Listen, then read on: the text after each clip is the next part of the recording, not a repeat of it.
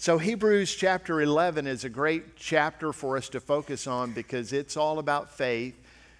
We'll call it super faith, superhero faith, meaning that this is a faith that you can't come to on your own. This is a faith that is a gift given to you by God.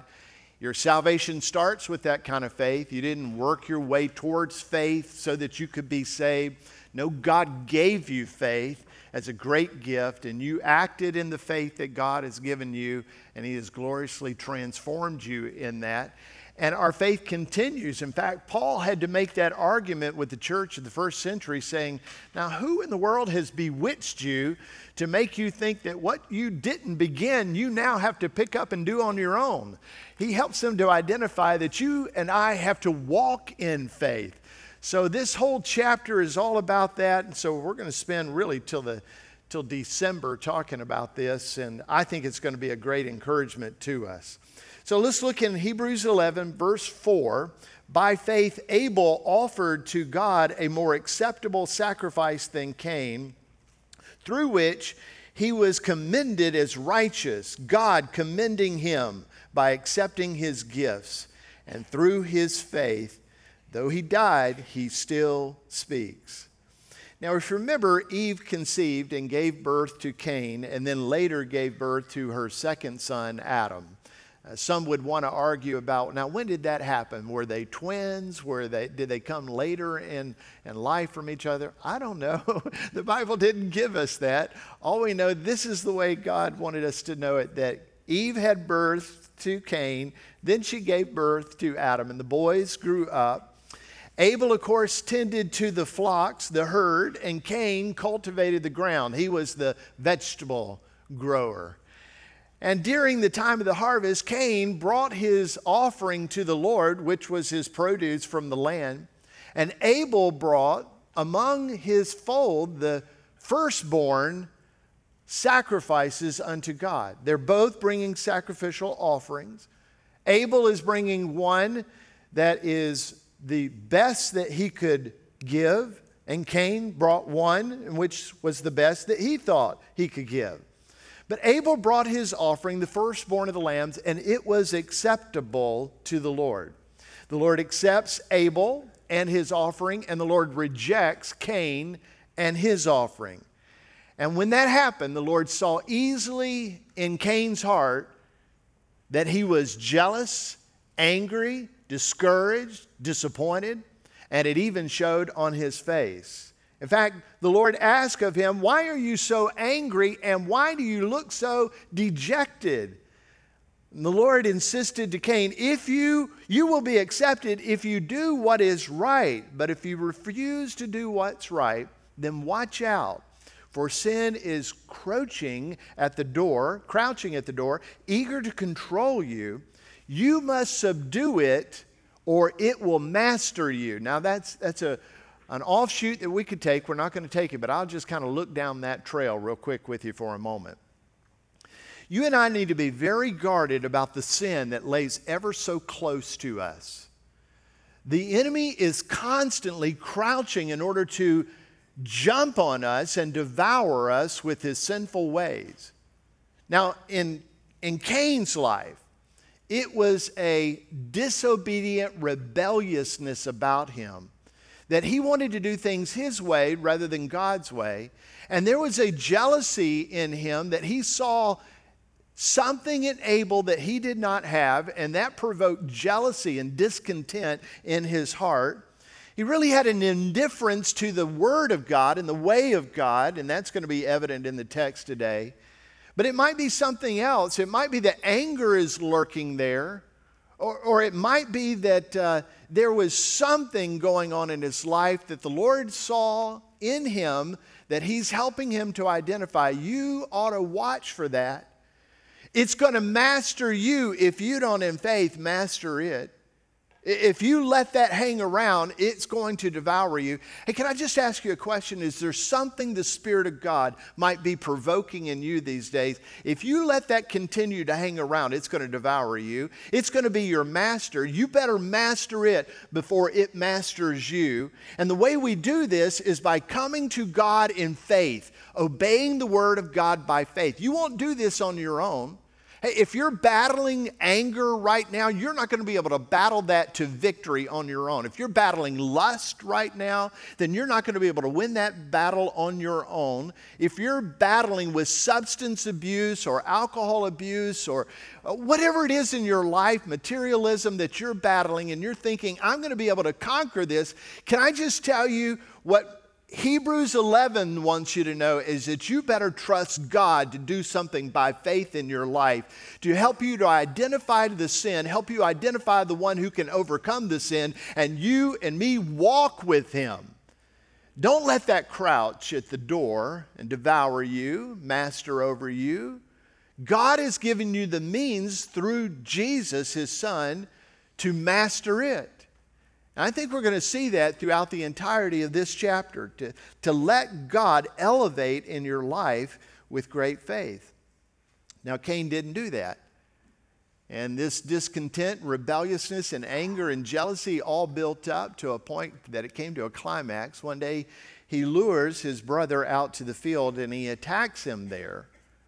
Premeditated or not, I don't know, but he kills his brother in the field. And afterward, the Lord asked Cain, "Where is your brother Abel?" And Abel flippantly replies to him, "What, am I my brother's keeper? Am I his guardian?" And the Lord exposes the truth, saying, "Your brother's blood cries out to me from the ground." And the Lord judged and cursed Cain that day and required him to depart and not be in his presence. Now, since that fateful day of the fall of mankind, God had been speaking about a deliverer, one that would be an offspring of woman who would destroy the enemy. He would crush his head, strike his head.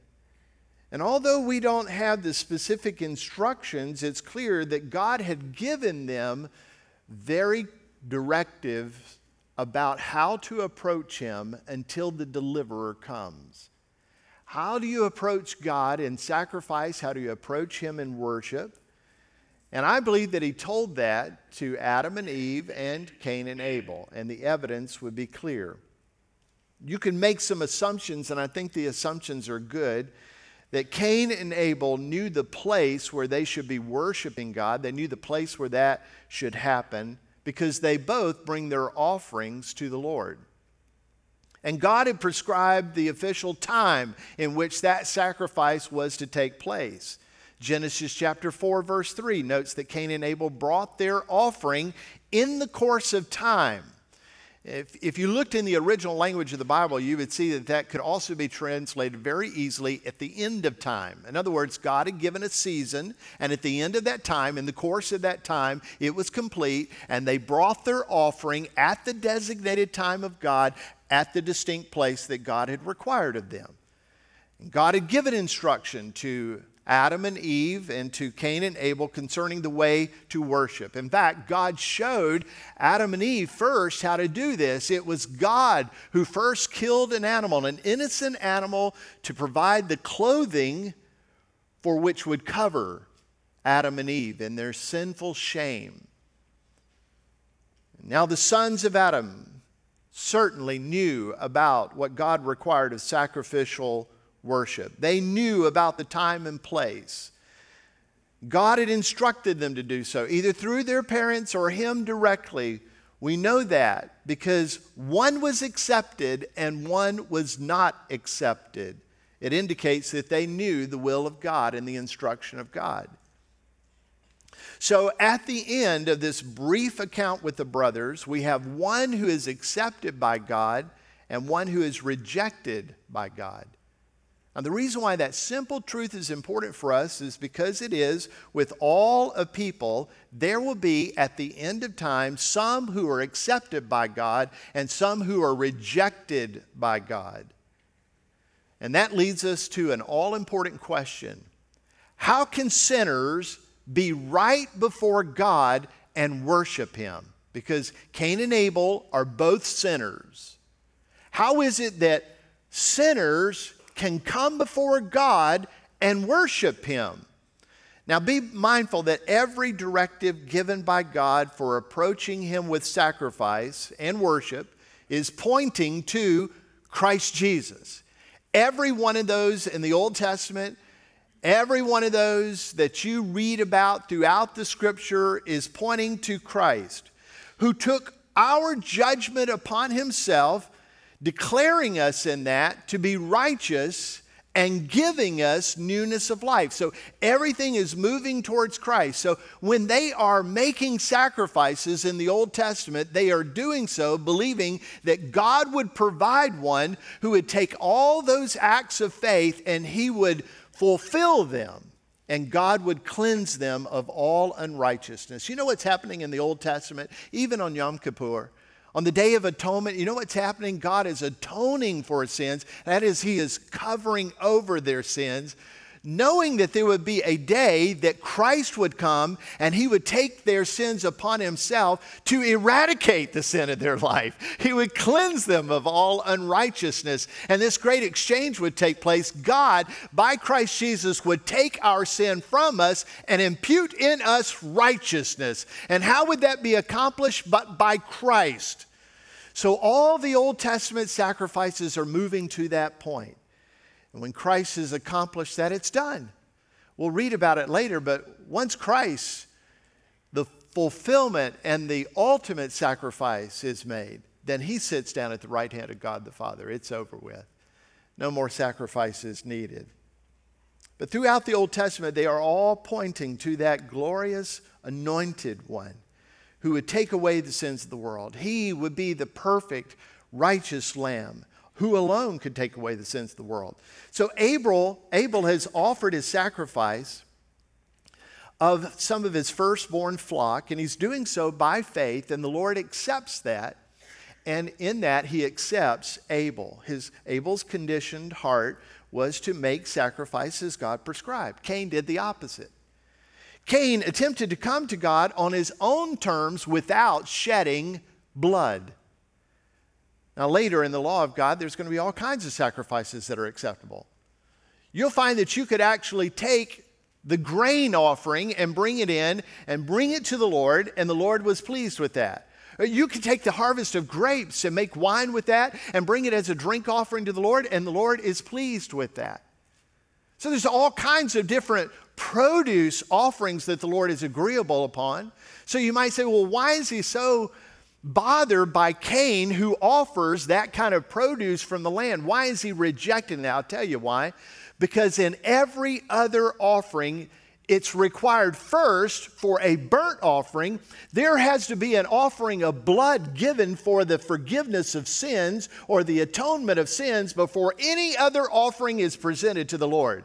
You don't give a thanksgiving offering without first dealing with your sin. In fact, every single time an offering is given, there has already been an offering given of shedding of blood. That's an important point for us, because sin has to be dealt with first. When you're coming to God with gratitude, when you're coming to God requesting, sin has to be dealt with first. And so our faith is in Christ, who alone can take the sin and deal with it in accord with God's prescription. How does God prescribe that? He prescribes it to be dealt with by the shedding of blood. So Abel is the first example of faith in Hebrews 11, illustrating the most crucial first step of faith. Abel has this, and that is he believed that sin separated him from God, and it must be dealt with in the way that God prescribes. This is where faith has started. All right, so we're going to look through a lot of different characters in Hebrews 11. But the first one is Abel. And you might think, why does he start with Abel? Because Abel helps us to recognize our first step of faith is understanding and trusting and believing that our sin separates us from a holy God, and that sin has to be dealt with by faith. Before anything else, sin has to be dealt with in the way that God prescribes. Romans lays this plan out very well for us in the New Testament. It's a passage you're probably very familiar with, especially the first part. For all have sinned and fallen short of the glory of God, and are justified by His grace as a gift through the redemption that is in Christ Jesus, whom God put forward as a propitiation by His blood to be received by faith. Now, there's a lot of prepositional phrases. I can tell you the Apostle Paul is the king of prepositional phrases. But you just kind of have to slow down with a pencil in your hand and bracket those phrases and circle those key words and draw the arrows to where he's coming from, where he's going to. Let's backtrack a little bit before we get into that last part of the verse 25. So he wants us to understand that everybody has sinned. We've all fallen short of what God's requirement is in His perfect law. That's His glory. There's not anybody in here, it doesn't matter how polished you are, there's not anybody in here that has not sinned and full of sin, fallen desperately short of God.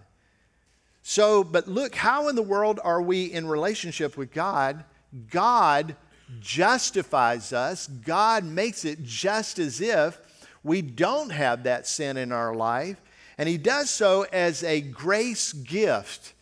It's not something we've earned. It's a gift that God has given just out of His grace. And what is that? It's by the redemption of Christ Jesus. In other words, Christ has bought us unto God the Father by taking our sin upon Himself and giving to us His righteousness, justifying us, exchanging our sin for His righteousness.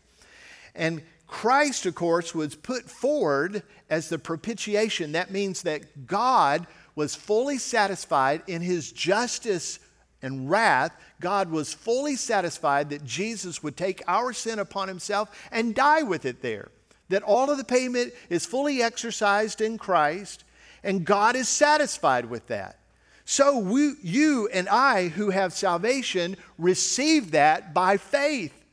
This is the way we're saved. This is the way we deal with sin. We take it to Christ. And we say, Christ, there's nothing we can do to transform who we are. There's nothing that we can do to wash away this sin in our life. There's nothing we can do to make ourselves not be sinners. We trust You to transform everything in us, to take the payment and the penalty of our sin and let God be justified in that. Let Him be pleased with that. And of course, this is to show God's righteousness. Verse 25 says, for in His divine forbearance, He had passed over former sins. You know what He's talking about there? Abel.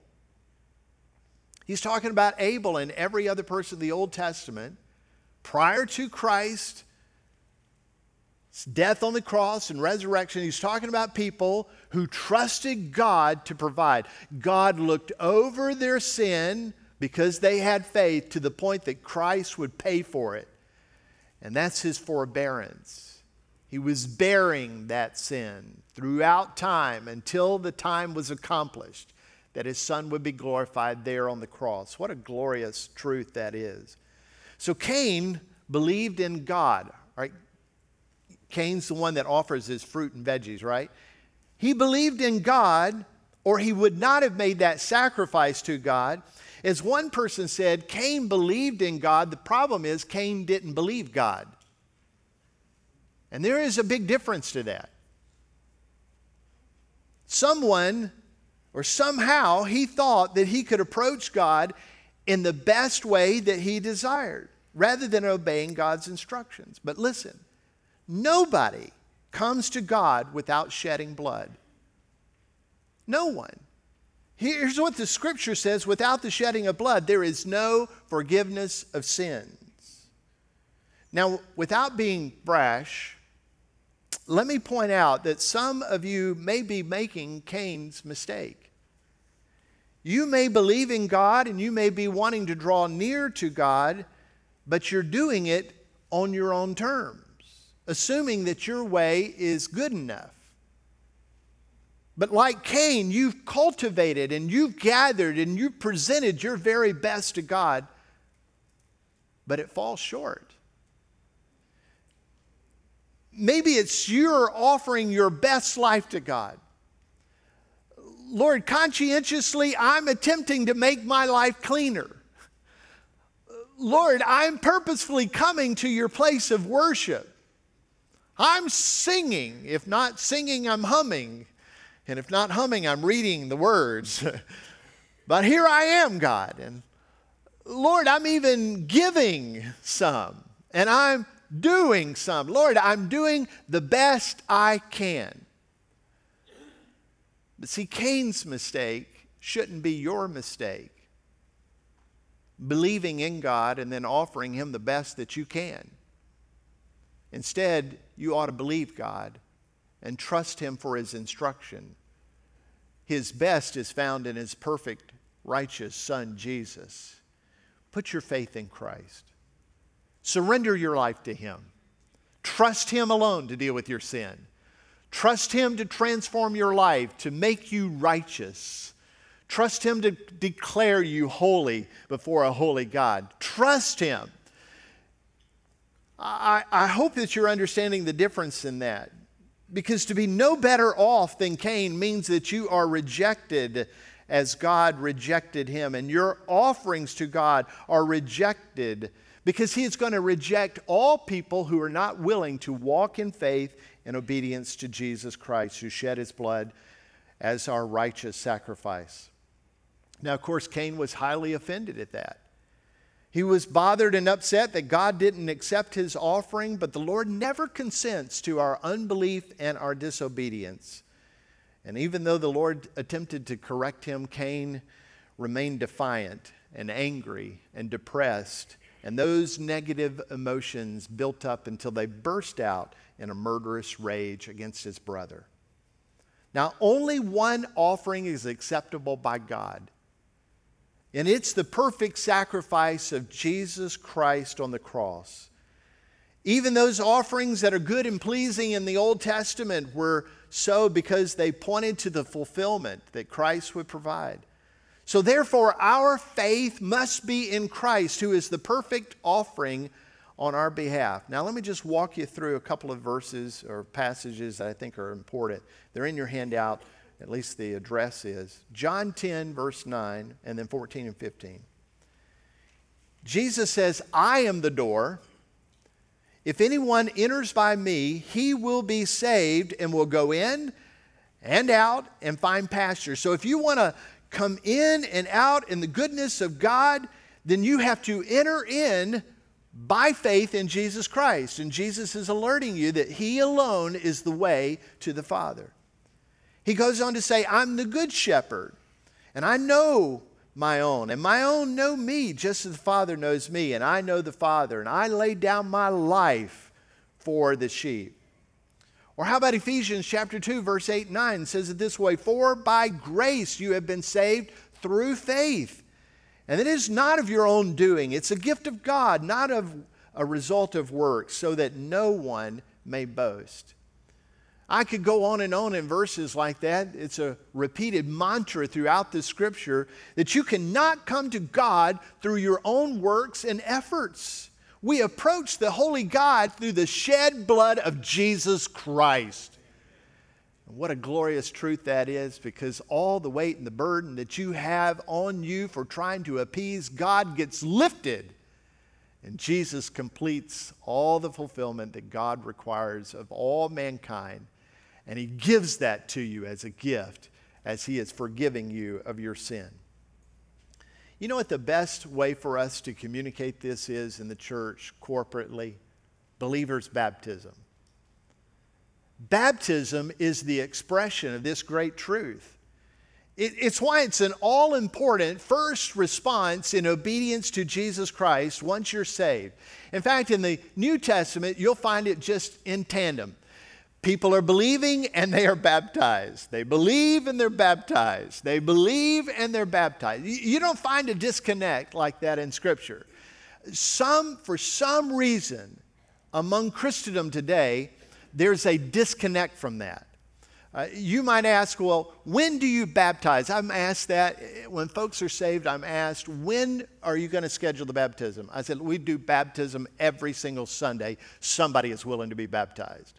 We're not going to schedule it off in the future because baptism is your first obedient response to Christ. You know why? Because it pictures so beautifully what we're talking about here.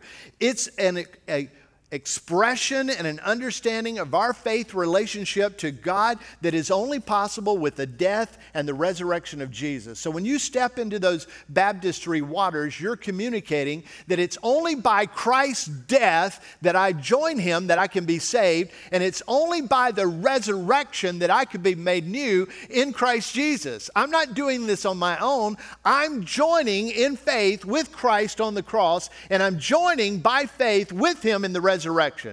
It's a declaration of your belief in what God has provided for you. I don't mean to point at you. If I knew who you were, I would, though. If you have been saved and not baptized, I'm going to ask you a question. What are you waiting on? Let your declaration be, by God's grace, I've joined him on the cross to die. And by God's grace, I've joined him in the resurrection to walk newly in life. Dads, lead your children to be baptized. Take them there. Coach them. Guide them through the Scripture. Talk of the importance. And at Meadowbrook, we'll even let you baptize them because we're trying to communicate that dads ought to be leading their children to faith and obedience to Christ Jesus. Maybe some of you dads need to be baptized. I'll give you a little teaser. Next week, we'll experience a baptism like you've never seen before. That's all I'm going to say. You want to be here next week. Here's the realities that are expressed in baptism. Speaking of Christ, he himself bore our sins on his body on the tree, that we might die to sin and live to righteousness. By his wounds we have been healed, we have been made whole, for you are straying like sheep, but now you have now returned to the shepherd, the overseer of your souls. Baptism publicly communicates that your faith and obedience are to Christ. And it is your announcement that in faith you share in the death and the resurrection of Jesus Christ. And it's an outward demonstration of this inward reality that you have died to sin and self and have been resurrected new in Jesus Christ. So by his Spirit you might walk in the newness of life. What a glorious image that is. So God accepted Abel because he trusted in the Lord to obedience. And he approached him in that way through the blood sacrifice. And God will accept you who trust the sacrifice of God through Christ Jesus on your behalf. You can be accepted by God when you trust Christ. And God rejected Cain because he failed to obey the Lord. And he will reject all who are not cleansed by faith in Jesus Christ. So Hebrews 10 is an insightful word to the accomplishment of Christ and the hope that we have placed in him. Look what Hebrews 10 says coming into the passage that we're into today. Hebrews 10, we have been sanctified through the offering of the body of Jesus Christ once for all, and every priest stands daily at his sacrifice, offering repeatedly the same sacrifices which can never take away sins. So there's a picture of the Old Testament sacrificial system that was pointing ultimately to Christ. It's like once one sacrifice happened, you knew at the end of that there would be another sacrifice. They were continual. Blood was running through Jerusalem there at the Temple Mount. But when Christ had offered for all time, a single sacrifice for sins, he sat down at the right hand of God, waiting from that time until his enemies would be made his footstool for his feet. For the single offering he has perfected for all time those who are being sanctified. Anybody saved want to say hallelujah to that? Hallelujah to that. Man, what good news. I can't tell you the regret in my life where sin has abounded. I can't tell you the overwhelming regret that washes over me sometimes. I can't tell you the times that I explained to God, here I am again asking you for forgiveness. And Lord, I know I had to do it yesterday and the day before and the day before. I can't tell you how the enemy at times wants to draw me away from God with all those thoughts rushing over me. And then to come and stand solidly on this, but Christ took all my sins, past, present, and future, and He has accomplished for me my cleansing and my righteousness, and I stand in Christ. Yes, some of you are struggling. You know what Abel's call is to us? Though he's dead, his voice is still heard. By faith. By faith, trusting God's prescription for the blood of Christ to cleanse you of all unrighteousness. So, to summarize that whole section, Abel reveals how people come into the presence of God by faith. That's how it happens. It's not going to be by works. It's not going to be about you polishing up your life, getting rid of this and adding that. No. It's by faith in Jesus. Then our passage reveals more about Abel, saying that God commended him as a righteous man. Now, how amazing is that? That God testifies and puts it on record in the Bible that Abel, by faith, was a righteous man. Now, we know from 1 John chapter 3, verse 12, that Cain was unrighteous and Abel was righteous. I mean, it just outright says that. However, it would be wrong for us to conclude that God has accepted Abel's sacrifice based on his righteousness. That is not what's happening.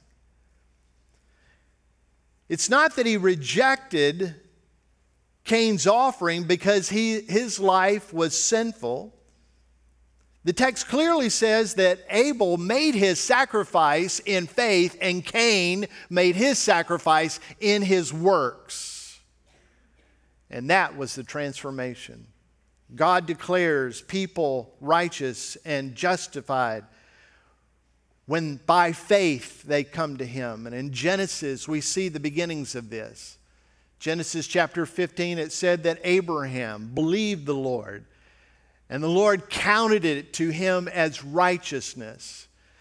Now, that's one of those big texts in the Bible that if you mark in your Bible, you ought to have a big star by that one, because that one's going to be picked up throughout the rest of the text.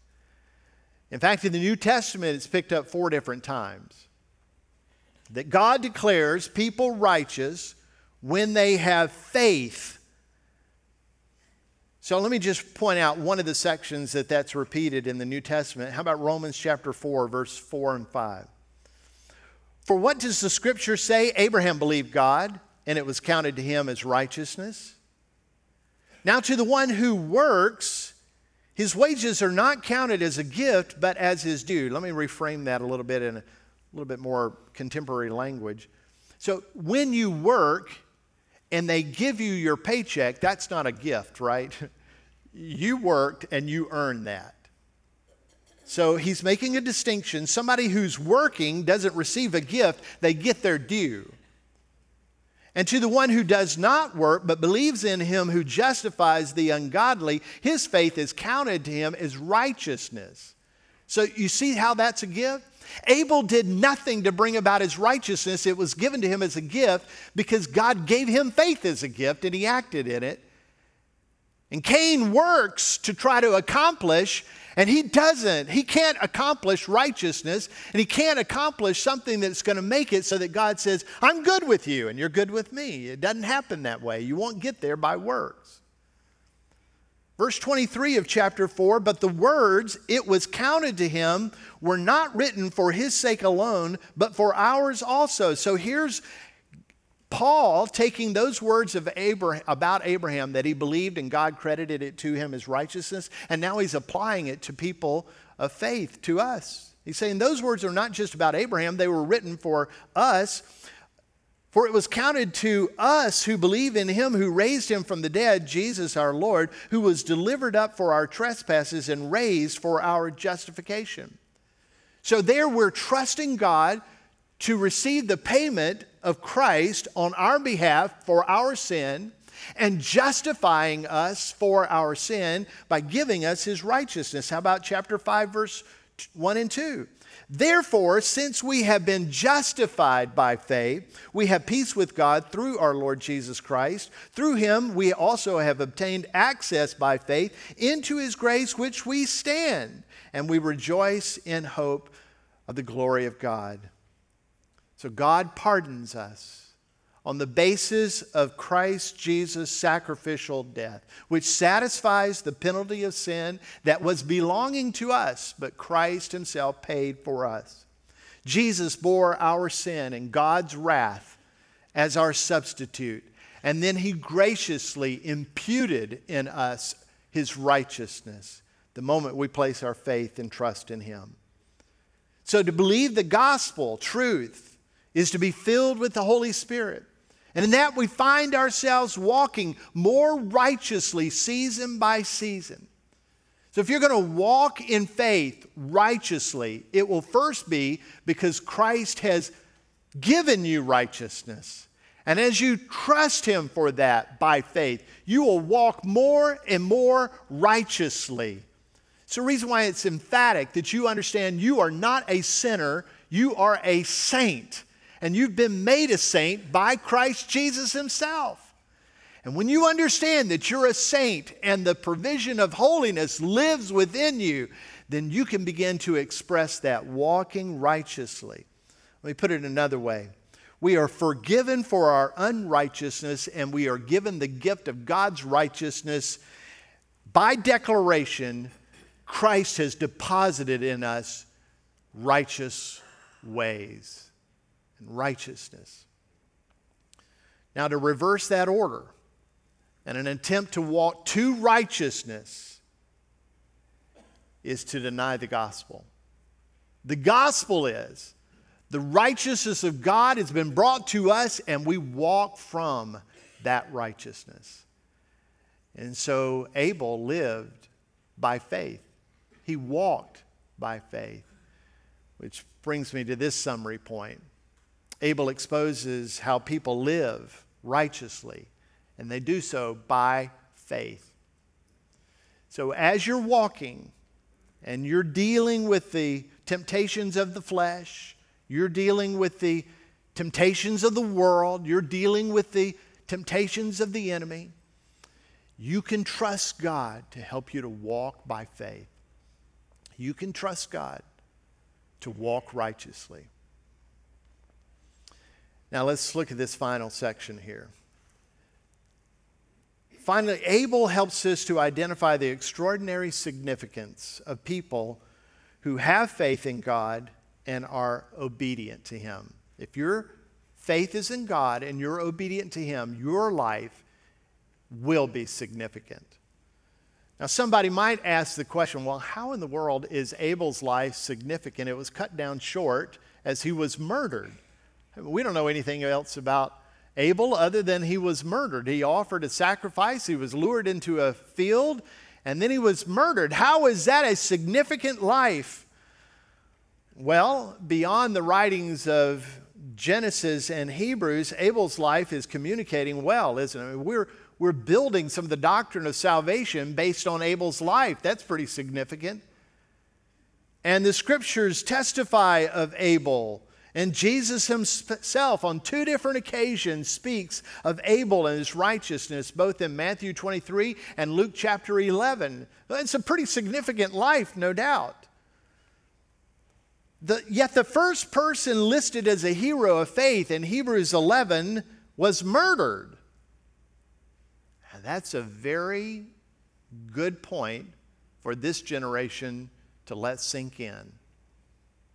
Because this generation of Christians in the West thinks that blessings are going to constantly flow for those who are faithful. And the faith chapter of Hebrews 11 wants you to know that here's a man who had great faith, and that faith allowed him to have righteousness, and yet he was murdered.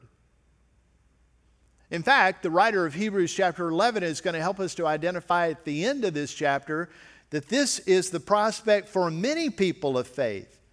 So if you have it in your mind that your faith and righteous walks is going to guarantee you prosperity and health and goodness and blessings, then you're probably going to be disappointed. That wasn't Abel's experience, and it is not the experience of many people around the world today. Abel reminds us that terrible things can happen to some very good people. Later in Hebrews 11, the writer tells us that here's some very faithful people who were tortured because they did not denounce their faith. If you go through that list, he says some of them are mocked and flogged, some imprisoned with chains, some of them are stoned to death, sawn in two, killed with the sword. Others live destitute lives and afflicted and mistreated in various ways. Nevertheless, these people, including Abel, the murder victim, lived faithfully to God.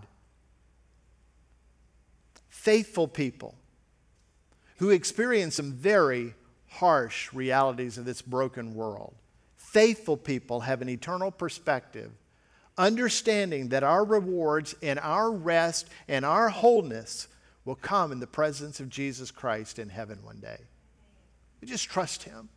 Just have faith in Him. That our faith in Him today is our provision for eternity for tomorrow. The Bible says that though Abel died, he still speaks. And so he is encouraging us to know that a life lived in faith to God is a life with lasting impact.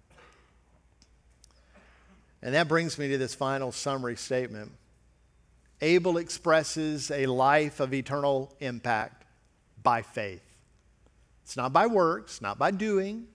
A life of impact is by faith. Now, what is it that these words say about Abel? If Abel's words are crying out and coming before us and speaking as they are, it says it in the text that they are speaking, still speaking, though he's dead. What is it that they're saying? I think that he's saying first that God is going to vindicate. Cain probably thought he'd get away with it. No. Not only will he not get away with it, God will vindicate. God vindicates, as Luke 18:7 says, God will vindicate people of faith.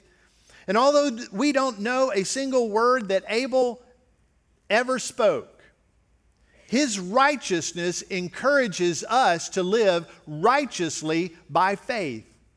His life is an expression of that. So you may not have the ability to speak eloquent words. Okay, I get that. Sometimes my tongue just gets way ahead of me. But our lives can speak. Should we declare the Word of God? Absolutely. People come to faith by hearing the Word of God. And how do they hear? But by somebody declaring the Word of God. But righteousness isn't expressed in words alone. Righteousness is expressed through our living. Live righteously and witness before others. Abel was doing that, and in that his words are still speaking to us. And God eternally blesses those who come to Him and live by faith, and Abel's words are telling us that God blesses people of faith. Now let me ask you, as we pause to just contemplate for a moment by faith what God is challenging us. Some of you need to be saved. Enough with this working your way, enough with this cultivating your life, enough with this trying to bring forth a harvest of your life of goodness and present it to God and hope He's okay with it. It's proven from the start, from Cain, our works are nothing. Come to Him by faith. Trust Him with the blood sacrifice of Jesus Christ, who alone can take away your sin and give you His righteousness. Be saved by trusting God who sent His Son Jesus as your sacrifice. He substituted for you your sin for His righteousness. Secondly, by faith, walk righteously. Enough with this allowing sin to stay right there at the door. Enough of it letting it hang around. Righteousness is an obedient response to walk from the righteous Christ who is now alive in you by His Spirit. Stop trying in your own efforts to live and walk righteously. Take and receive the righteousness of Christ that is indwelling you by His Holy Spirit and walk from that. And what you'll hear in your life by the Spirit's conviction is, you're not walking in my righteousness right now. And He'll chart you back to the way of righteousness. That's how we do it, by faith. Not, God, I'm going to clean up my life and I'm going to walk towards you in righteousness. No, Lord, I trust you to live in me righteously and to have the righteous nature of Christ in me, and I'm going to walk from that by faith. And then live your life with impact by faith. Live your life. Regardless of your profession, live your life by faith. Whether you're in Country Club or Glencoe, Hoax Bluff, Southside, Rainbow City, wherever you live your life to the greatest impact by faith. Now let's pray. Father, our great hope and certainty is in Christ. And so for these in the room, I pray, Lord, that saving faith is offered to them today. And they would receive that as a gift given to them by you. And Lord, I pray that as you have given saving grace, that righteousness that now is deposited in us with the nature of Jesus would be what we walk in and from. And that in doing so, we would have the greatest measure of impact that you prescribed for us. And we would do it by faith, trusting you to do that great work through us. And we express all this to the glory of Jesus, in whose name we pray.